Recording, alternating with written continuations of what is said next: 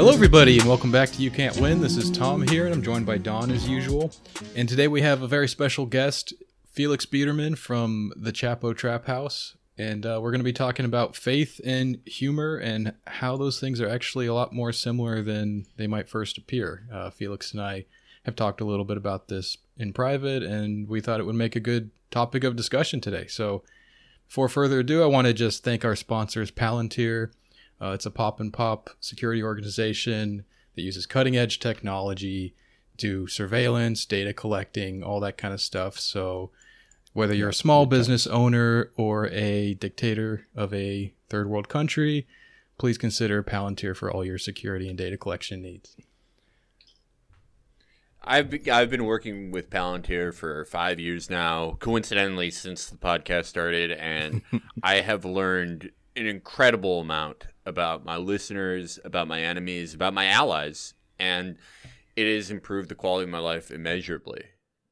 They're not even a sponsor anymore. I just like the product, and I like the guys who make it. Yeah, thanks for hooking us up with them. Of course. Sure. All right, so yeah, I guess I'll just introduce the idea that we were going to talk about. So I guess it first started off just talking about jokes. I made this tweet a while ago that you said you kind of think about from time to time, where I said something along the lines of like getting a joke or making jokes is sort of a way of understanding other people and of like actually finding truth in some kind of way. Like I feel very corny talking about it and saying it, but I do think it's true. Like if you make a joke about something and someone else laughs at it, it says something to each of you. Like it means that you were able to see their perspective. There's sort of this jump over like having to explain yourself, having to kind of go through like definitions of things. Like there's almost like this instantaneous connection that happens where you just get it, you know? And I think faith kind of works the same way. There's a sort of intuitive process there so that when you and another person have an understanding of God or something like that, that it bridges gaps that I think are otherwise pretty difficult to get over. Yeah, that thing you said about humor is sort of like a way that we understand each other. You said it like 2 or 3 years ago, and it always stuck out to me a lot. I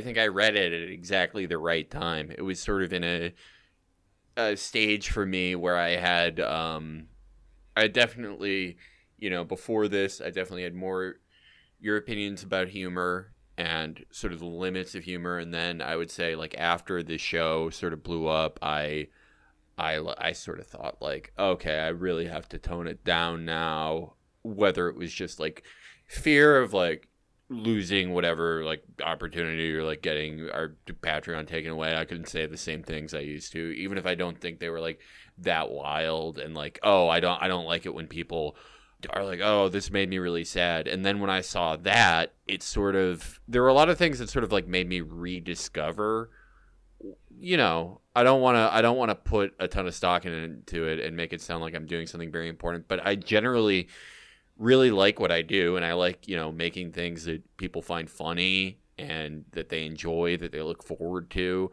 And I sort of remembered that, the defense of jokes, it isn't just that they're jokes. Oh, they're just jokes. It's that a joke done well in the way that you describe it, done in the way where people feel something when they get it, it's very beautiful. Mm-hmm. And it really does bridge a lot of people.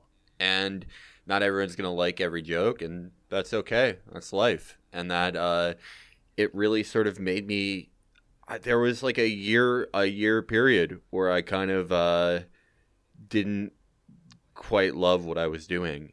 And it was one of the few things that sort of made me like it again. And it's one of my favorite insights I've ever heard about humor. That's awesome. Wow. The power of tweeting, I guess. Yeah, that's cool. I think the idea of like people not liking a joke, it still kind of applies. Like they might be able to understand it and not like it. Like understanding someone doesn't necessarily mean you like them, But I think that there is some kind of like common humanity that you can find in, you know, you don't necessarily need to like the other person and what they're about or what they're thinking or something, but if you can understand them, I think that's a little bit better than just finding them repulsive to the point where you can start to like dehumanize them and stuff like that, you know? So Yeah. even like off color jokes or jokes that are like in really bad taste or whatever, like if that's something that offends you, it's still like a positive thing that exists, you know. It's still like a form of communication that works in ways that other ways don't, you know. Yeah, absolutely. Yeah, it's very special. I mean, you said it. Like, I don't think that there's anything that's close to that level of mutual understanding and sort of an unspoken wavelength, except for faith. Like, yeah, no, you put that perfectly.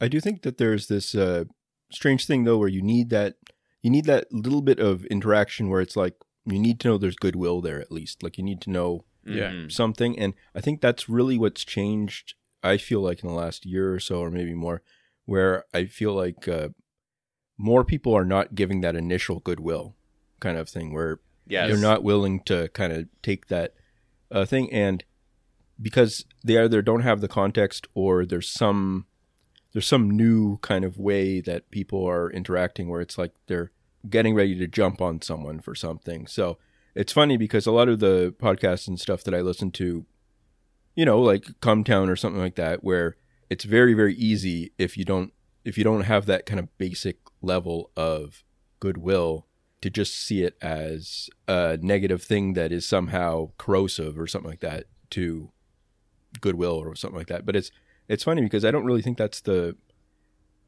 me, it's, you know, the most I feel connected to other people is laughing about things that maybe don't fit with the sort of standard, you know, what you're going to see on TV every day or something like that kind of thing, right? So I'm not sure. Yeah, because it's connecting you to that like you're sharing a point of view, you're sharing like an idea in a way that you're able to grasp that a lot better than like if they just explained something to you, you know, like if they just kind of walked you through like, oh, well, I was thinking about this thing and it kind of seems like it's like this and like that. If you make a joke about it, it's just a magical kind of thing. You laugh and then all of a sudden it just, all of the lights in your brain to kind of understand that concept just fire, you know, and all of a sudden you just get it. And I don't know, I think that's really special, that it's almost like a kind of form of telepathy or something, you know. It's like mind reading. It's really crazy. Yeah, and I think it's particularly particularly apt for both of you guys, because both of you like, you both like telling jokes that they assume a lot of the reader or the person hearing it. It not just assumes like a sort of like basic level of knowledge or just contextual awareness, but that they'll have the interpersonal faith to think that, you know, okay, Don really isn't like a Hindu nationalist or like, you know, that like you don't really think that Saudi Arabia is the exemplar of a Marxist-Leninist economy, or that, like, you know, you don't think someone should carry you, you know, for Tom, that someone shouldn't carry you on a palanquin and say it twice. Like, you know, that is a lot of faith you're investing into a person, and I do think what Don said is right, that there is less generosity in that way now, and I think like, yeah, no, there are a lot of times where people are legitimately offended, and that's, you know, that's the right as much as it is any of ours to tell the joke, right? Sure. That's, you can't do anything about that. You have no control really over what hits someone's limits. Most people have them, even if they claim to have none. But I think there's another type of thing where there's just automatically no faith given to anyone, because, I mean, part of it is very recent, where it's like everyone's been inside all the time, looking at the same shit, living the exact same life, not remembering it even. And it's like, yeah, it reminds me of a phrase that Nick used on Cumtown when he was doing the character of the sort of a closeted Italian man who is depressed but didn't know how to describe it, and he said self-pissed. But I think that's really what it is. It's self-pissed. Yeah. You're just, you wake up every day and you your hair is all on one side of your head and you want to go unfuck it up, but it's like, who even cares? Who's gonna see me? A bunch of people on like a work Zoom that like there's no sexuality or anything in my life anymore. Who gives a shit? I'm gonna eat the same like shitty like wet lunch every fucking day that's the wrong temperature in all the wrong ways. Who fucking cares? And even if there is, assuredly some type of future, you don't feel as though there's one. So yeah, of course you're gonna give people less faith. But I think far before that, that's been happening because it is an addictive. It's an addictive feeling to catch somebody. Mm-hmm.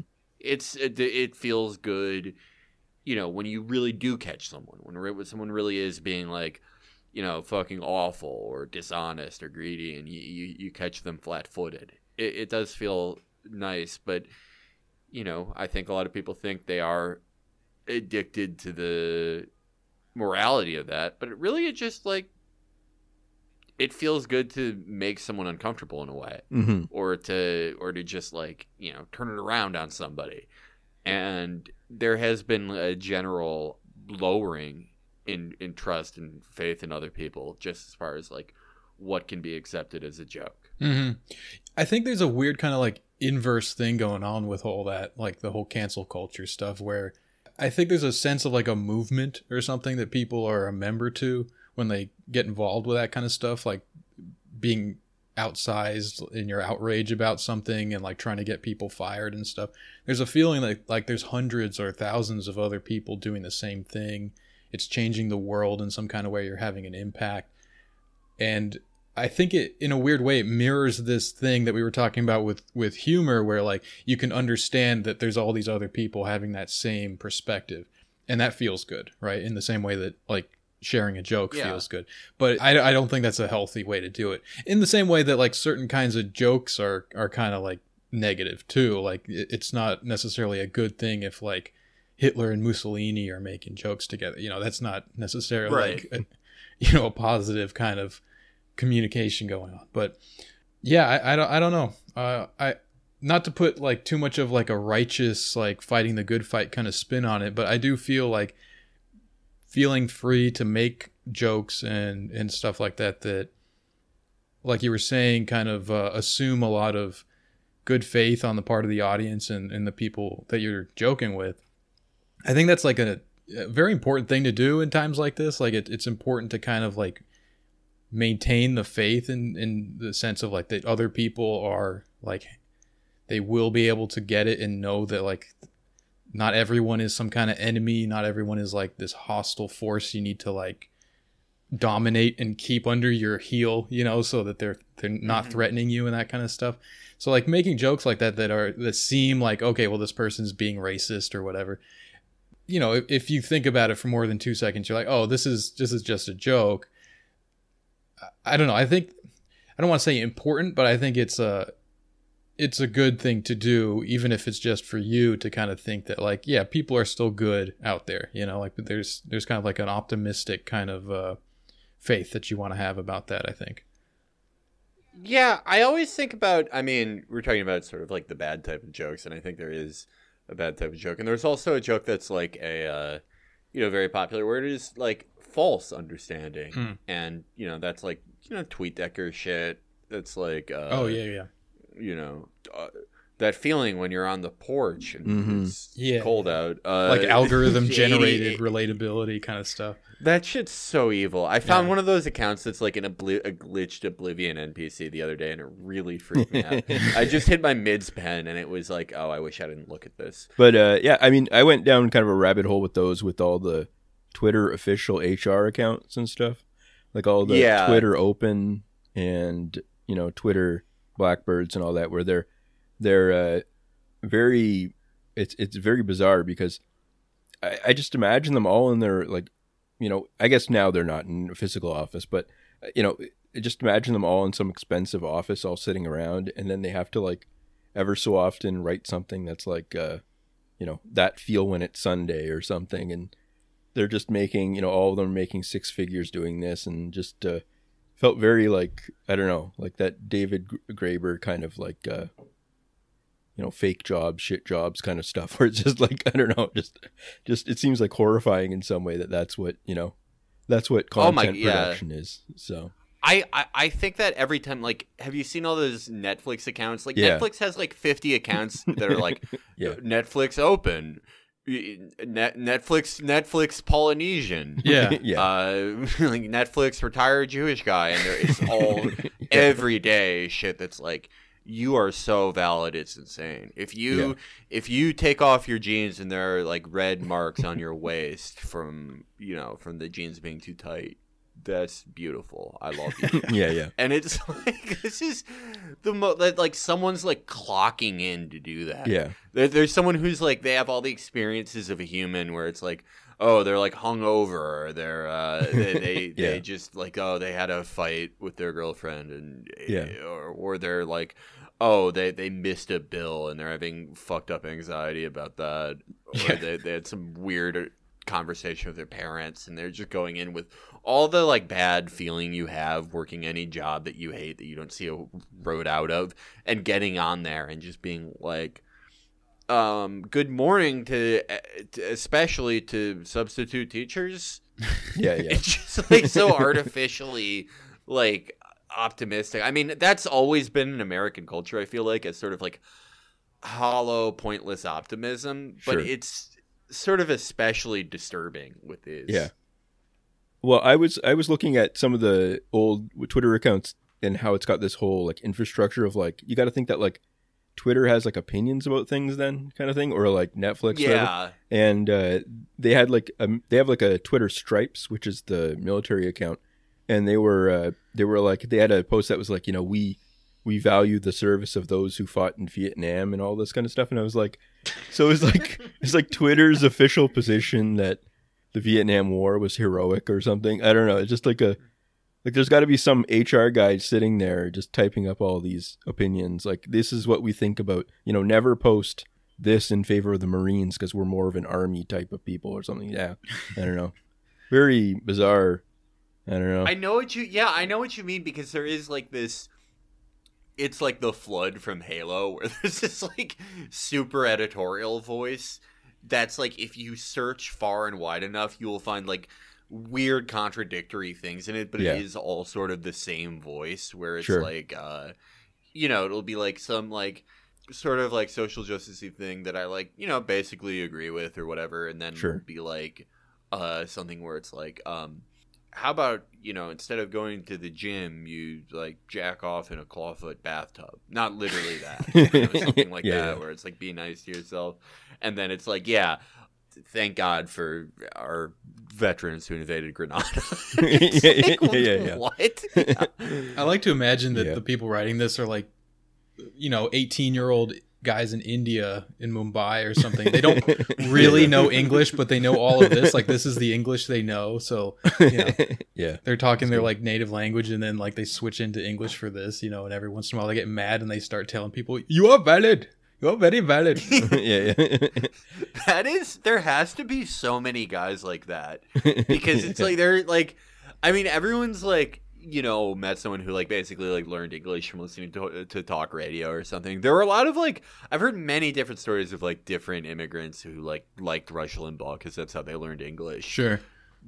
Which I guess is just as dark as this. It's just as dark as learning it from like, you know, the Amazon Prime account that's for, you know, single moms who are students. Yeah, but at least Rush was like a human being, or approximated one. Like, you know, like a lot of the, you know, we were talking about like jokes that go too far, or like kind of bad jokes or whatever, that kind of thing. And there's certain people that are like persona non grata in the like media space that I still like to listen to every now and again, like Gavin McInnes, even if they have opinions and ideas that I don't agree with, I think are detestable or whatever. To see them like joke and to make real jokes, like Gavin is a very funny guy, even though I think his politics are like atrocious, but he's hilarious, you know, and I've always thought that he's very funny. So he makes real jokes, you know, they're not these kind of like algorithm generated fake things. So you still can connect to the human being there, you know? And I don't know, I find that like a good feeling to see that, you know, even if I don't think it's a good thing to view people who disagree with you politically all the time as just like, no, they don't have humanity. You know, I don't think that's like a productive thing. I've never, I mean, it's a sort of a shame that this movie became like such a sort of middle period meme and was run into the ground so much. But that is, I mean, weirdly enough, that's why I love the movie Downfall. I think that movie is so good, and it's Bruno Ganz does such an amazing job as Hitler. But it's good because it's the only portrayal I'd ever seen of Hitler that was. It's like, no, he's just like a fucked up guy. Mm-hmm. Like there is a concept and reality of evil and stuff, but like when someone is evil or commits evil acts, they don't just stop being a person. They have all the like neuroses and like everything good, like superficially good or bad about being human. You kind of see it in them, right? And I think like, yeah, I mean, I think there are like some more conservative guys I used to really like listening to. Like I think we all listened to Opie and Anthony, and there are guys Nick DiPaolo that I found very funny. Yeah, you know, not so much anymore. Not so much anymore. Yeah, and now it's sad. Yeah. Well, because they have the same problem that like the liberal comedians have, yes, exactly. Like, yeah. It used to be you're telling the joke and then maybe you get your point in. Now it's like you have to get your point in and then the joke is sort of secondary. Yeah. Mm-hmm. And it's like they have the same view of like, you know, the whoever they're mad at, like fucking, you know, drag queen library thing, right? Mm-hmm. That like, you know, a lib does about like whatever like fucking thing that they're gonna forget in 1 week or less. Yeah, it's crazy how much that cycles through. They get so mad about it, and then 2-3 days later. And it's the truth for the left and the right, you know, like it's always just like this very short burst of outrage. It's the most important thing, and then it disappears and everyone forgets. Yeah, no, I like, that's the only time I get yelled at anymore is like, not really anything I say. Like, I'm trying sometimes. I was really trying with the drunk driving thing and no one yelled at me. Yeah. I was hoping I would get like tweet decked. I was hoping that like, you know, just one of those accounts that no one I know follows that has like 20,000 followers will be like, this is seriously what white men are doing. It gets like 500,000 faves. I really wanted that, but it never happened for me. But yeah, it only happens when I'm like defending someone or being like, well, what the fuck? Like the Matt Bruning thing. I got yelled at a lot that day because I was like, none of you are going to remember this in even like 3 days. Yeah. People were like, fuck you. Yeah. It's like, you know, that's true. Yeah. Can you remember the last thing you were mad at Matt Bruning about? Like, maybe you probably like remember that you don't like him, but you don't remember what it was because it's like, you don't give a shit. Like, no one gives a shit. It's just like, this is just the thing you catch somebody like flat-footed on with like the least charitable interpretation. Sure. Yeah.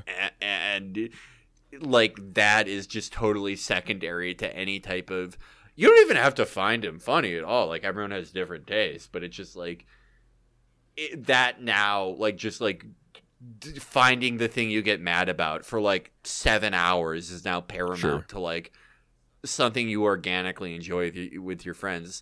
You're either like doing that or it's just like a sort of like, yeah, everyone posts like the algorithm now, just some like plug and play thing with like a picture of Guy Fieri, and it's like, you know, it's the stimulus on Friday for me.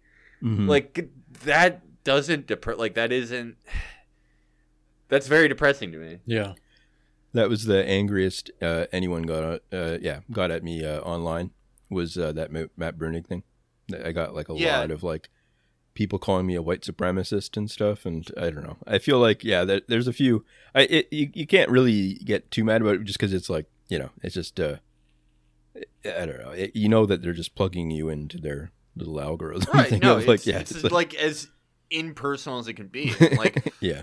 I think this is like, so there's this like type of like bad viral tweet where it's like, Or no, it was probably funny the first time someone did it, but it's like, you know, oh, we thought we were gonna use the internet to learn everything, but we're, you know, look how crazy we are. We're photoshopping the fucking Gritty into the inauguration. Mm-hmm. How I'm spending my Saturday or whatever. Yeah. And just, you know, plug and play that for whatever, you know, subculture of the flood hive mind. Sure. And, you know, whether it's like conservative or apolitical or whatever, or Marvel people.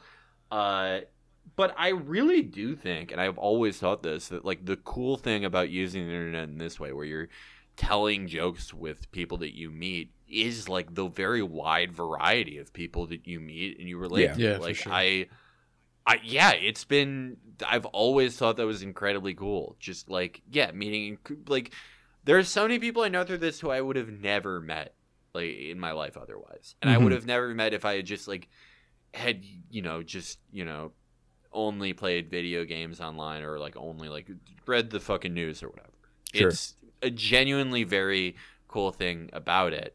And it's not, like, I don't think it's necessarily world-changing, but I think it's always a positive thing when you meet people you wouldn't have otherwise met, and sort of not just find a common ground through humor, through things you think are interesting, but sort of create a new thing out of it. Mm-hmm. And I think that's sadly going away because there's less generosity Yeah. in how we view each other. Whether it's like, I mean, even like, I know, yeah, this isn't just like a, you know, the left takes jokes too seriously. It's like, no, that's everyone. That's just the entire political, it's not even political. That's just the thing you do now, regardless of what you believe or regardless of what political stripe you identify as. That's just the main thing, because it feels good to, like, you know, participate in this thing with everybody. Mm-hmm. And you have that instead, but no actual understanding. Yeah, yeah. I think when you get a joke, you kind of laugh with somebody, the good in that, you're personifying that. Like, you're identifying the humanity in someone, basically. You're connecting with that. When it's the other way, when there's someone makes a joke and you kind of see that as like indicative of some kind of evil or some kind of negative thing that you don't like, I think it's wrong to personify that and to say that person is evil. I think, like, I believe in the basic goodness of humanity, you know? So, like, if I can find humanity in someone, that is just a good part of them. It might kind of be rough around the edges. It might kind of not be perfect, or never will be perfect, but humanity at its core is like a good thing. The evil of a joke or whatever I think we should take that away from the humanity and the joke, or the evil of the joke or whatever it is, should be separated. So, like, if someone makes a joke that you hate or says something that you think like, oh, well, this means they're racist or something like that, racism is the bad thing. The person is not the bad thing. Like, they're maybe making a joke or something, but, like, they're not even hurting anybody, you know? So what they're trying to do is connect to other people, and you can not like the people they're connecting with. Maybe you don't like the community they're building or whatever, but human beings connecting with each other is just like a good thing in general, I think. Yeah, and it can obviously be used for bad. Like, there are definitely, yeah, jokes that are told with, like, malicious intent.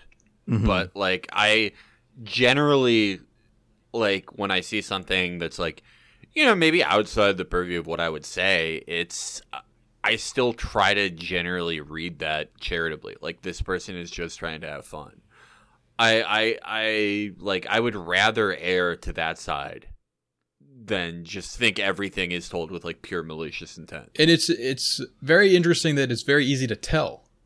You know, I think it's actually very easy, like, in an intuitive way, to understand when someone is trying to just make a funny, and when someone is using that as cover to, you know, to, like, be a bad thing, you know, to do a bad thing. You know what I mean? Like, I don't know how that works, but I think that we do have enough sense of, perhaps just because we are human beings, we can recognize when another human being is doing that. You know, it's just something you pick up on, very subtle little details and things that kind of tell you, like, oh, this person is just trying to be funny.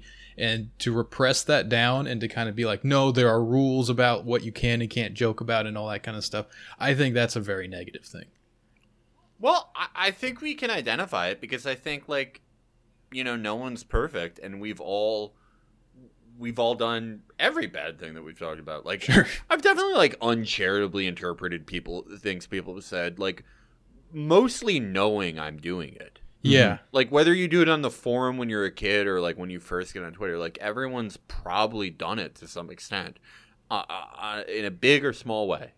Everyone's kind of done it because it's inescapable. It's just sort of the thing people do. And I think everyone has also like told a joke without the intent of relatability. They just wanted to like make someone feel bad. Right. Everyone's done that. Sure. Everyone. Yeah. And that's like why I can't say that it like always makes someone evil. Like, that's just, I think there is this like, hyper emphasis on the jokes that like people who do commit evil tell, where it's like, well, that person's like not evil because of their jokes. Yeah, Like, it's the other stuff. It's like, yeah. And someone can follow all the rules and be evil, Yeah. Right. Yeah, I do think that there's like a second wrinkle or something there though, where it's like, most of the jokes I tell when I do are like, I'm making fun of the debate most of the time, just kind of thing. I just think it's like a silly kind of thing. But at the same time, it's like, okay, how often, or how many times do I have to do that before I'm satisfied or something like that? Do you know what I mean? Like, is there's some kind of like itch there, obviously, where I see things and I get frustrated and I'm like, I got to make some silly joke about this or something. And then it's like, yeah, but I don't know, like, is there something there that it's like negative in itself kind of thing where it's like, I do feel like I feel happy, like making people laugh or something like that. But it's also like, should you just, I don't know, like it's like it feels strange to just do that for like fun kind of thing or something, like, I don't know. It just, there's something there where it's like, I think part of it is that it always seemed like bizarre to make money from jokes or something like that kind of thing. Like it just seemed like a strange type of living or something. I don't know. So yeah. I get what you mean because like I've definitely like gotten more into doing that and just like only like posting exactly what I want to post about. And I definitely, like, when I first got on here, when I was like 21 or 22, I thought there was some like purpose that like, even if it's just like making, Jonah Goldberg feel bad, some effect in the world. And I obviously like lost that illusion with time, but now like I post a lot and I really only post things that I, personally make me happy. But it gets to a point where it's like, all right, what are we doing here? But I really just think it's being plugged in. It's just being plugged into this, no matter what your intent is. Even if your intent is just like pure mirthfulness and fun. Too much of anything's bad. Sure. And being too plugged into it, even if you have the complete right attitude about it in every way, which a lot of people do, you're still plugged into this interface. It's like kind of fucked up and kind of empty. Sure. Yeah. Which doesn't make it a useless act or sure. doesn't make it wasted time or doesn't make it bad, but it's too much of everything. Too much of anything is bad. No matter how good you get at posting.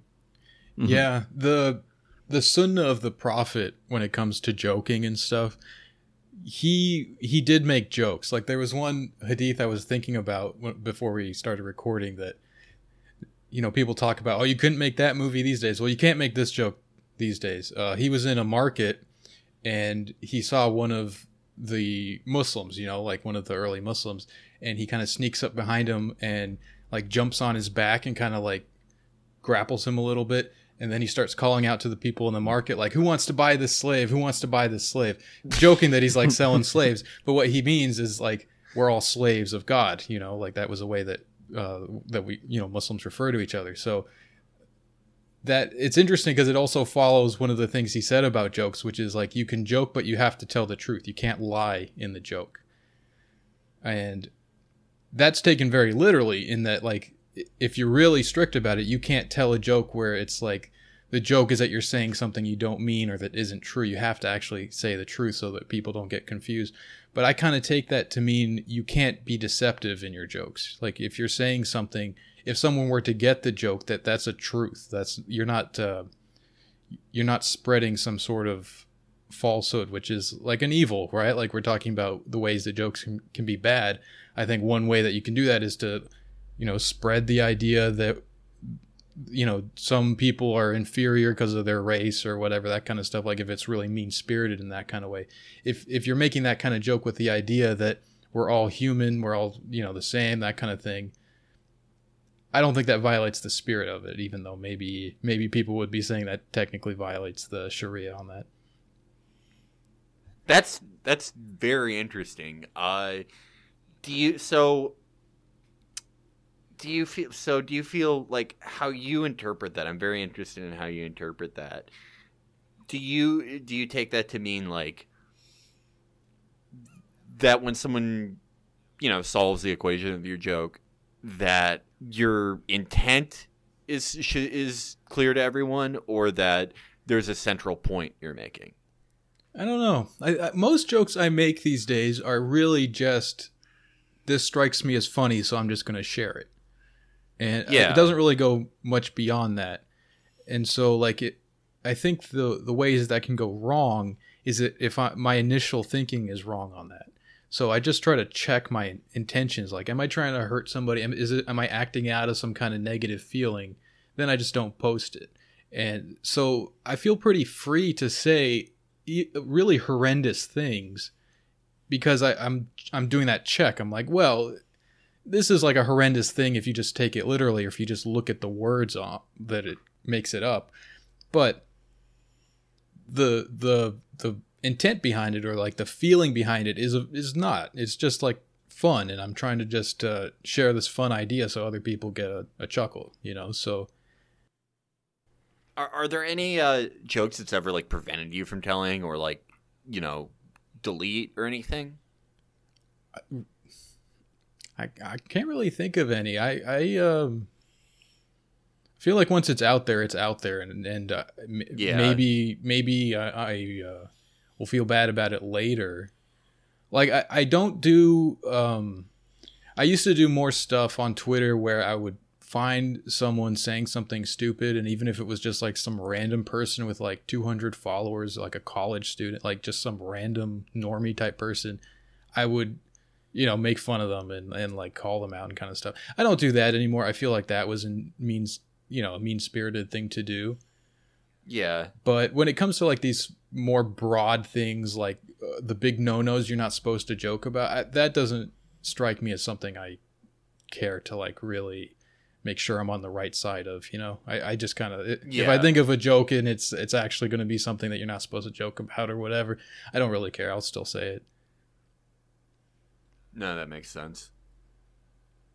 So Felix, do you have like still some sort of sense like that there's certain things you shouldn't be talking about, or certain things that might jeopardize future sort of projects and things like that? Like, do you feel hemmed in at all with that kind of stuff, or is it just kind of you kind of settle down and kind of just do whatever you want right now kind of thing? I would say, like, at this point, the only place I feel hemmed in is, I mean, it's actually good because I shouldn't be doing this anyway. I'm too old now. Is when I'm like would be getting into a fight with somebody, or like really angrily arguing with somebody. I used to like be very fucking mean spirited, like very fucking cruel and vicious, and like just call them an ugly piece of shit, say they should die, and it's like, I can't really do that anymore. Not like always necessarily because it would be bad for like a career thing, but just because it's like, it's fucking embarrassing for me to be like 30 and do that. Like a 20-year-old. Like I shouldn't do that.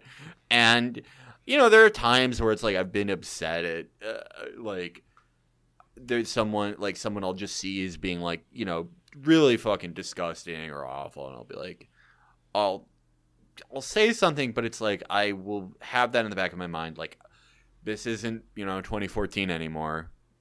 Can't do that. Don't do that. And it's definitely caused me to like not engage with things after a certain point, but it's like generally a very good thing. It is. I am actually pretty happy about that. That has been an actual like very positive change in how I use online. Yeah, that is good. I think one thing that is important about all this kind of stuff is like to have a strong sense of your own moral compass and to like be true to that.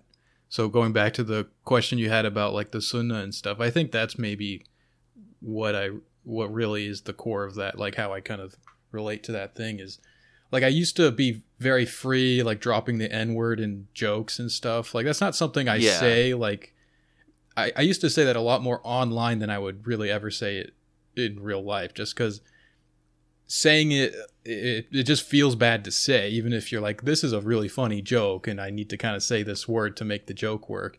But then you say it and you're like, that just, I don't know, it makes me feel bad. Like it does make me feel bad to say it. So I've just stopped saying it, not because it's, it's just not like it's such a no now that to say it, unless you've kind of like built up a persona where that's a thing you say. I just don't do it because I don't like to say it. You know what I mean? It's not based on like the kind of new rules that have been rolled out over the past few years and stuff. It's more about my moral compass. And I think if you stay true to that, you're not going to run astray with that kind of thing, because you can trust yourself. And I think that's something that's been lost with all this kind of, we've been talking about people like having less good faith about this kind of stuff. I think people are being taught not to trust their own intuition about things. And that's the real danger. I think that's the really unhealthy part of this. Like if you can't trust yourself, you're just going to, whatever someone tells you, whatever like the kind of like big other commands or whatever that's developed by people that you probably shouldn't be listening to, or they don't have your best interests at heart. Like that's going to be what ends up dictating your morals and whatnot. And that's I don't think that's a good road to go down. Yeah, it's a terrible road to go down because it is, at the end of the day, it's dictated by things that are beyond your control, beyond the control of people that are saying it. It's not even feeling it at any point. It's so divorced from humanity, and it sends you down a very dark road. Mm-hmm. And what you said about moral compass is interesting, because I think like the truest test of morality is things you do when no one is watching. Obviously, sure. That's a very old cliche, but also things you do when you're amongst people who would not judge you for them, mm-hmm. or would do the same thing, right? Which is basically the same, right? Yeah, and yeah, it is. And the biggest change I noticed since I like started more consciously thinking about this, started following like an internal code. My internal code is basically like, I try really not to like be mean or like even really make fun of that much, just like a normal person. That's why I actually love the TweetDeckers, is because it's like, oh, this is like an AI I can make fun of. Yeah, sure. Like what? Like no, yeah. This was written in like a writer's room. Like I don't care. This is fine. Like this isn't even a real person's profile most of the time. Like this is like playing Sekiro for me. Whatever. But like okay, like everyone's like had someone, maybe they even like know them, like they've been like they've followed them forever, like they're just more often it's just like it's someone you're aware of in the periphery, right? It's someone that's like a friend of a friend that a few people follow or know, and it's like there's something funny about them or like pompous or whatever, and when you send them to a group DM, like what you're doing, it's like, we're gonna shit on this guy for like an hour. It's gonna be really funny. And I like in the past like 2 years, I've noticed myself like not really do that as much. I used to do that all the fucking time, and it's like it's a really fucking bad trait. Even if the person never sees it, like the person never sees it, but it's just like I am kind of a believer that there is.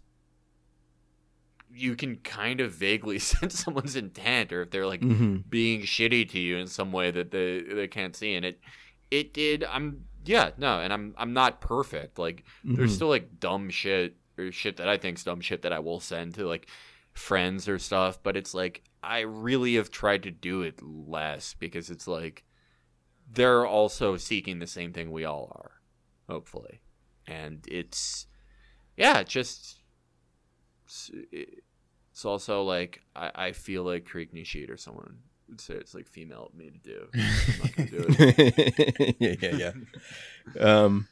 Yeah. I mean, I think that's true, that you kind of accumulate these habits over time that made, they were part of what made the experience fun in the first place. But then after a while, you're kind of like, okay, well, that's a bit much maybe at this point, kind of thing. I mean, like, for me, it was more like, for posting and stuff for years, it was just like a fail sunny thing to do kind of thing. It was just like just like a hobby kind of thing that you're doing while not doing much else. And then it did get to the point where I just did it so much that I could now, if things kind of pan out, I'd be writing more and stuff over the next few years and stuff, and just getting more stuff out that's more kind of like semi-professional or something like that. But then you kind of, at a certain point, I look around and I look at all the accounts that have blocked me and all that kind of stuff, and all the sort of like detritus of like being annoying online for years and stuff, that you're like, wait a minute, like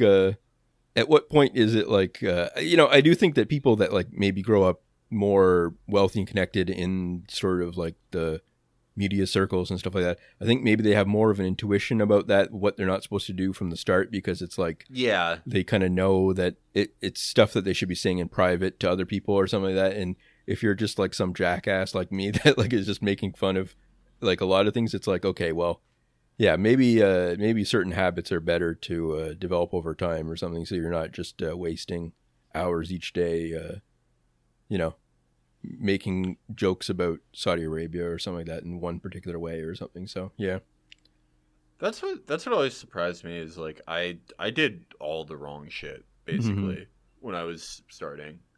I was thinking back on it.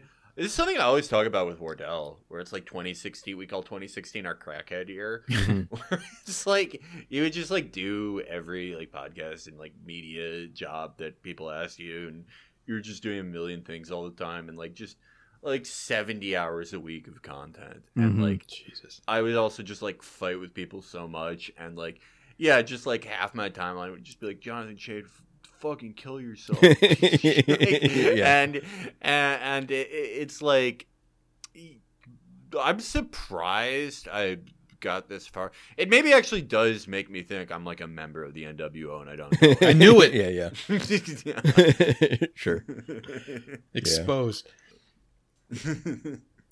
Yeah, the thing you're saying about habits, Don, is something I've been thinking about lately. Actually, I was listening to Jordan Peterson, his appearance on Theo Von recently, which just apparently he's back, and this is his first appearance is on the Theo Von show, that's amazing, which is great. They have a very good report. It's pretty good. Oh, that's good. But I think I like Peterson a little bit more than most people that listen to the show. But one thing he did say that I thought was great was, he was talking about the importance of your subconscious in the way that it regulates you, and it actually determines a lot of your behavior and stuff. And so that's why it's important to have good habits, because what you're essentially doing is like you're programming your subconscious, you're programming your habitual behavior that comes across in the moment as second nature. It's not something you can easily control. But if you kind of zoom out a little bit and you're able to identify like, this is something I'm doing that's bad, I should do it this other way instead, or whatever, and it becomes a habit, then that second nature will be something that you had some control over, and you had some will, and hopefully you had good intentions at the time, so you're kind of reworking yourself into a better person. So yeah, I don't know, it's just something I've been thinking about.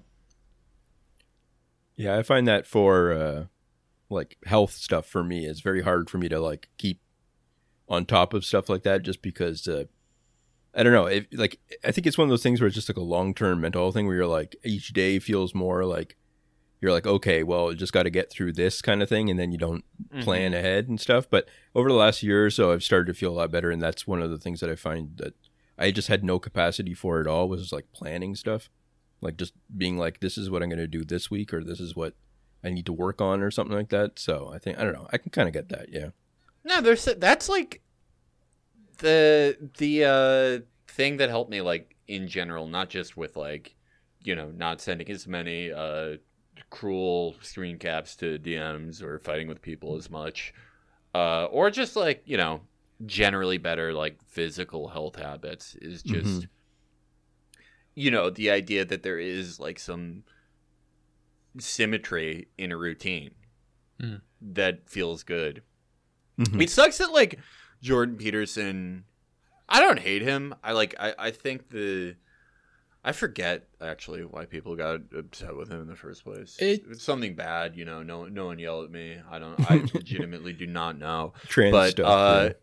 Trans stuff. Yeah, okay.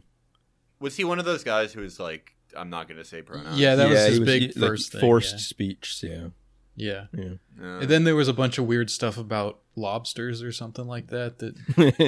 It's like a shame he said so much, like, just idiotic or, like, hateful shit, because it's like, I don't think any of his advice is, like, groundbreaking, but I think like it would be, like, beneficial for a lot. It's beneficial for a lot of people. Like, there's some people who are just, like, you know, fucked up, or they, like, just no one told them that it feels good when you don't wake up at 2 p.m. Yeah. Which, you know, we all need to hear sometimes. I definitely need to hear it sometimes. Right. Yeah. Are you getting better about that kind of stuff, or? I am actually getting way better about that. I like after the European tour and my, like, sleep was really fucked up from that, I was like, all right, this is ridiculous. Like, I really have to stop doing this. And Will makes fun of me for owning an alarm clock, but I legitimately couldn't wake up to my phone's alarm clock. Like, it's too quiet. And I've been getting up at, like, it's varied. Like, sometimes I'll get up at, like, 7. Sometimes I'll get up at, like, 11. But I'm, like, way happier doing that. Yeah, that's good. Great. And you've been able to get to the gym, I guess, now?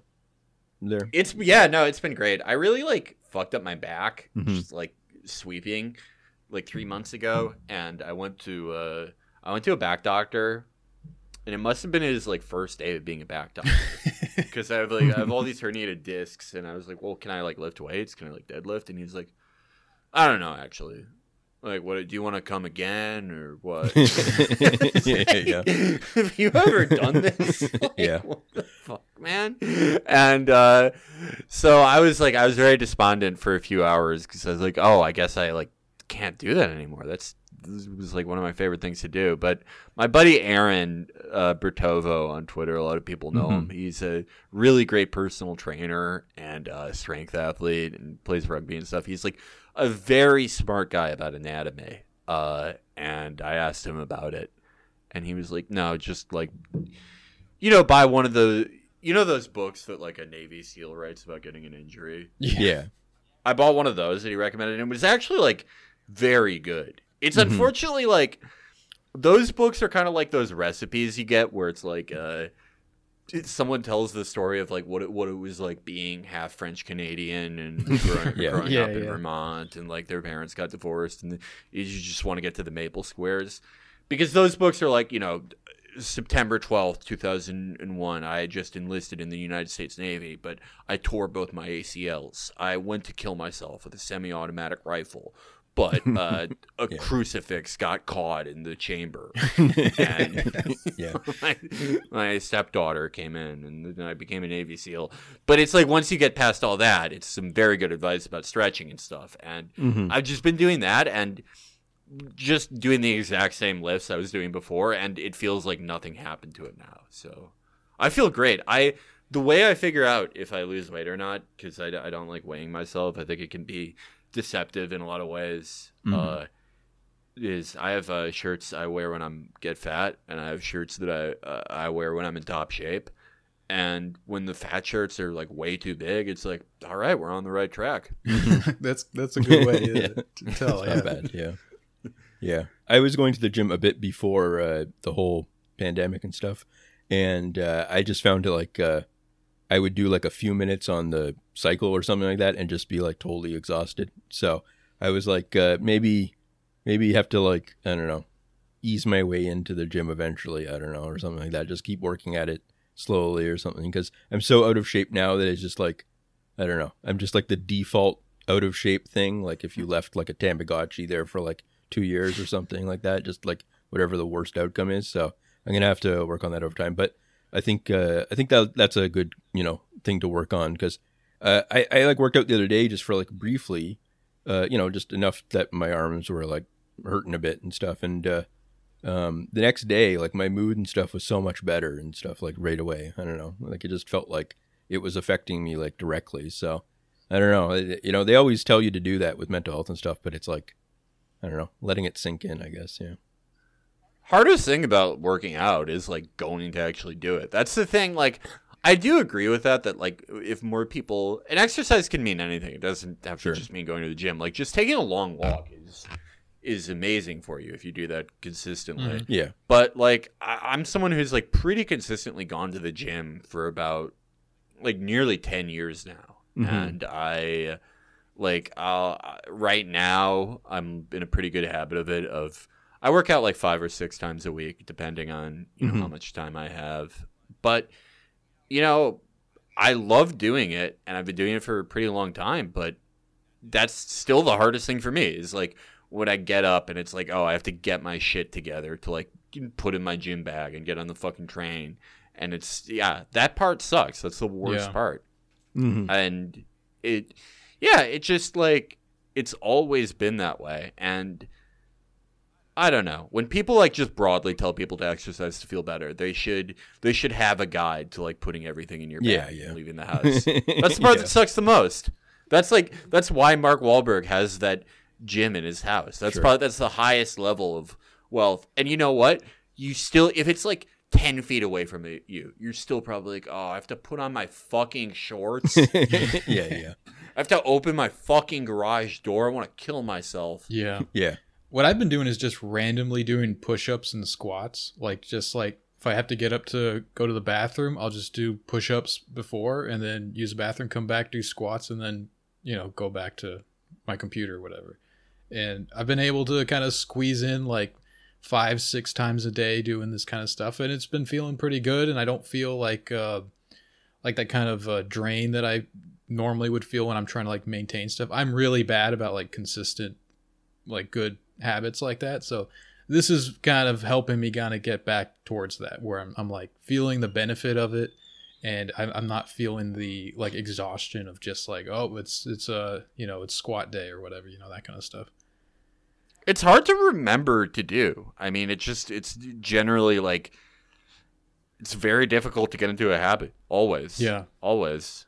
Yeah. Mm-hmm. I mean, I think that's a positive thing about it in a weird way, is that you can train yourself to push beyond that, Mm-hmm. But that's like a totally separate thing from the actual benefit of like the health benefits of exercise and working out and stuff. So I'm mainly looking for that. So now I'm just doing this, and it's just kind of second nature. I don't think about it, and then it doesn't feel like any kind of burden, because I'm just like, okay, time to get up. Oh, wait, let me do my push-ups, and then I'll go, and then mm-hmm.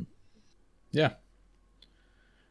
So there was one more thing I wanted to talk about before we get into questions. One of the other kind of ideas that we were batting around, Felix, was the idea that faith is kind of structured as a joke in a way, or not faith, but human existence is kind of structured as a joke. So like there's something even more profound about humor than just what we were talking about earlier, is that the fact that there like is something rather than nothing, like those kind of basic premises that ground faith and religion and things like that it kind of works in the same way that a joke does. Like there's certain assumptions, there's like a premise, and then you get it or you don't, and it kind of clicks for you or it doesn't, and you can't explain it. Like you can't explain a joke without killing the joke. You kind of can't do that with faith either. Like I think sometimes people think of that aspect of faith meaning like, oh, well, it's just like you decide to believe it, or you're brainwashed into believing it, or you see things clearly and you don't believe. But I don't think it's quite like that. I think it's a lot more like a joke, where you either have the right perspective that allows you to understand what it means to have faith, or you don't. And as someone who converted to a religion from like having no religious belief to now having some, that makes a lot more sense to me than the other way of thinking about it. I think that's totally right. That's totally right. Like I was raised in sort of like like typical, like very liberalized Reform Judaism, where it's like you don't really do anything. You, in fact, like you probably run into more people who are atheists or agnostic than people who like outright believe in God. And we definitely we would do like Passover and stuff, and it was definitely like part of our identity. But I wouldn't really call it like a belief centric lifestyle. More like a cultural kind of thing. Yeah, exactly. And I don't know, as I got older and as I like actually sort of read the Tanakh as part of like going to school, I went to a school that's like kind of a Jesuit school for whatever weird reason I did that. Mm-hmm. And, I'm very happy I did, but like I forget why I did that, honestly. But I read Ecclesiastes for the first time, and I found it really. That's exactly it. Like I got it. I got the setup and the punchline and the payoff, and that's the thing. It's not like I had always hated those like I forget Pascal's wager or something where it's like you're trying to logic yourself into believing it. It just always rang very hollow to me because it's like, okay, this is either like eternal love and power and just concepts that your brain cannot even hold, the concepts of eternity and creation, or it's a fucking math problem. Yeah. It can't be both. And when I read that, and when I sort of like interacted with more people who really did believe, it sort of took a hold of me in a way. And I wouldn't really call myself like a super observant person or like a highly religious person, but I am definitely someone who believes in God. And I think you're completely right. It's not that I've sort of done a bunch of logic theorems or word problems to reason why I do this or why I feel this way. It's more what was being told to me. It hit at the wavelength that it hit me at the exact right wavelength. I got it. It doesn't make me better or worse than anyone. It just I liked it. I liked what I heard. Yeah, it's a strange thing where I realized that like many other people have had that experience or similar experiences throughout their lives, but like billions of people over time, kind of thing. It's not like I always thought it was just like I mean, I thought it was just all religion was basically the equivalent of like Scientology for a while. Like I thought that it was just choosing to be psycho or something. Like it didn't make sense to me at all. And I think once I kind of wrap my mind around that there is something there, it feels like intuitively right, but then also like almost like in a cascading way. Like it's like, oh, that relates to that and that relates to that in terms of like personal experience or something. It doesn't just feel like one fact. It feels like it interlinks with everything kind of thing. And you're like, oh. And I still have a lot of times where I'm like, okay, well, that just doesn't make sense to me anymore or something like that. Like I sort of like dip out of it sometimes like in different ways. And then what I find surprising though is that it's not like a intellectual experience where I have to like jump back in or something. It's more that like I just realize that it's such a baseline part of my life, kind of just behind everything else kind of thing. It's more I have to remind myself that like it's just part of me now or something. So I don't know. I find that interesting. Yeah, absolutely. There's a hadith about someone who was very concerned about his faith because he went to the prophet and he said that when I'm at the mosque and I'm hearing your sermons and I'm with the other believers and we're praying, I feel very strongly, that there is God, there is heaven, and there is hell. I believe all this stuff very strongly. It's very real to me. But then when I leave and I go back to my everyday life, I'm with my family, I'm doing my business, all that kind of stuff, it weakens and I'm not so sure that I believe. So what does this mean? Does this mean I'm a believer or not? And what the prophet told him was that faith goes up and down. And if you were to have that same faith that you have in the mosque all the time, the angels themselves would come down and shake your hand. That not even angels have this kind of strong faith. Yeah. And it also reminds me, there's this sort of like folk etymology about the word insan, which is the Arabic word for like a human. And it's not true, but it's just like this thing that people say, which is that it derives from the word for forgetting, which I forget what that is, but it basically is saying that the word for human means essentially like those who forget, like the animal that forgets. People talk about the definition of humanity being like the ones who laugh, the ones who talk or whatever, but in this idea, it's the ones who forget. And so it's the ones who forget that there's God. Basically, they forget like the reality of things. So to me, that means like there's something about faith that is, it's not supposed to be like this kind of like strict ideology. You just grasp it and it's there. It's a little bit deeper. It's a little bit more about being a human and having everything kind of click, like your whole existence kind of making sense. Mm-hmm. I think when that happens, that's essentially, it kind of overlaps with the idea of what faith means or what having faith means. It means like you kind of get why you exist a little bit. Mm-hmm. Mm-hmm. Absolutely. Tom, I was thinking maybe we'll just skip questions today and wrap it up, but if that's cool. Yeah, that's fine. Yeah. But I appreciate you coming on, Felix. It was a nice conversation. My pleasure. Yeah. And I guess you got the Time for My Stories out now on Stitcher. You got anything else? I don't know. No, just that. That's sure. It's kind of been nice. It's the first thing I've been able to plug in like 3 years. Yeah. I kind of hate plugging stuff. I'm sure. like very bad at it. The Chapo book like sold in spite of anything I did. Sure. As did the podcast itself. But yeah.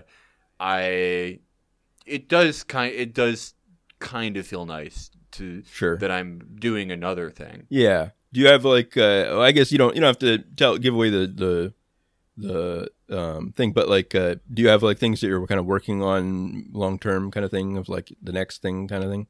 Or I do. I have a couple things that I am working on right now, cool. But I wouldn't call it fully a superstition, but I think when I say them out loud too much, it causes them not to happen. Sure. Yeah. No, I can understand that. Yeah, I'm very much a person like that I don't like to I don't give anything away, but I don't have anything to give away right now, but maybe in the future. But always with the shadowy plans, these people in the cabal. Yeah. Well, we got through most of the. We're doing something. Okay, I don't want to reveal too much because then it might not happen. But if you thought what we did with fluoride was crazy, wait till you see what it was. All right. Sure. The real event. Sumner Redstone is still alive, and I just talked to him. All right. Yeah. Thanks for coming on, Felix. My pleasure. All right, guys, so if you enjoyed this episode and you like a second episode of You Can't Win every week, you can subscribe to our Patreon for $5, and you'll get that as well as access to our Discord where you can chat with us in our community. And if you want to send us anonymous questions, you can do that by checking out the Twitter account at You Can't Win Pod, and you'll find a Curious Cat link there where you can send those questions in. Thanks for listening, and we'll catch you next time. Thanks, guys.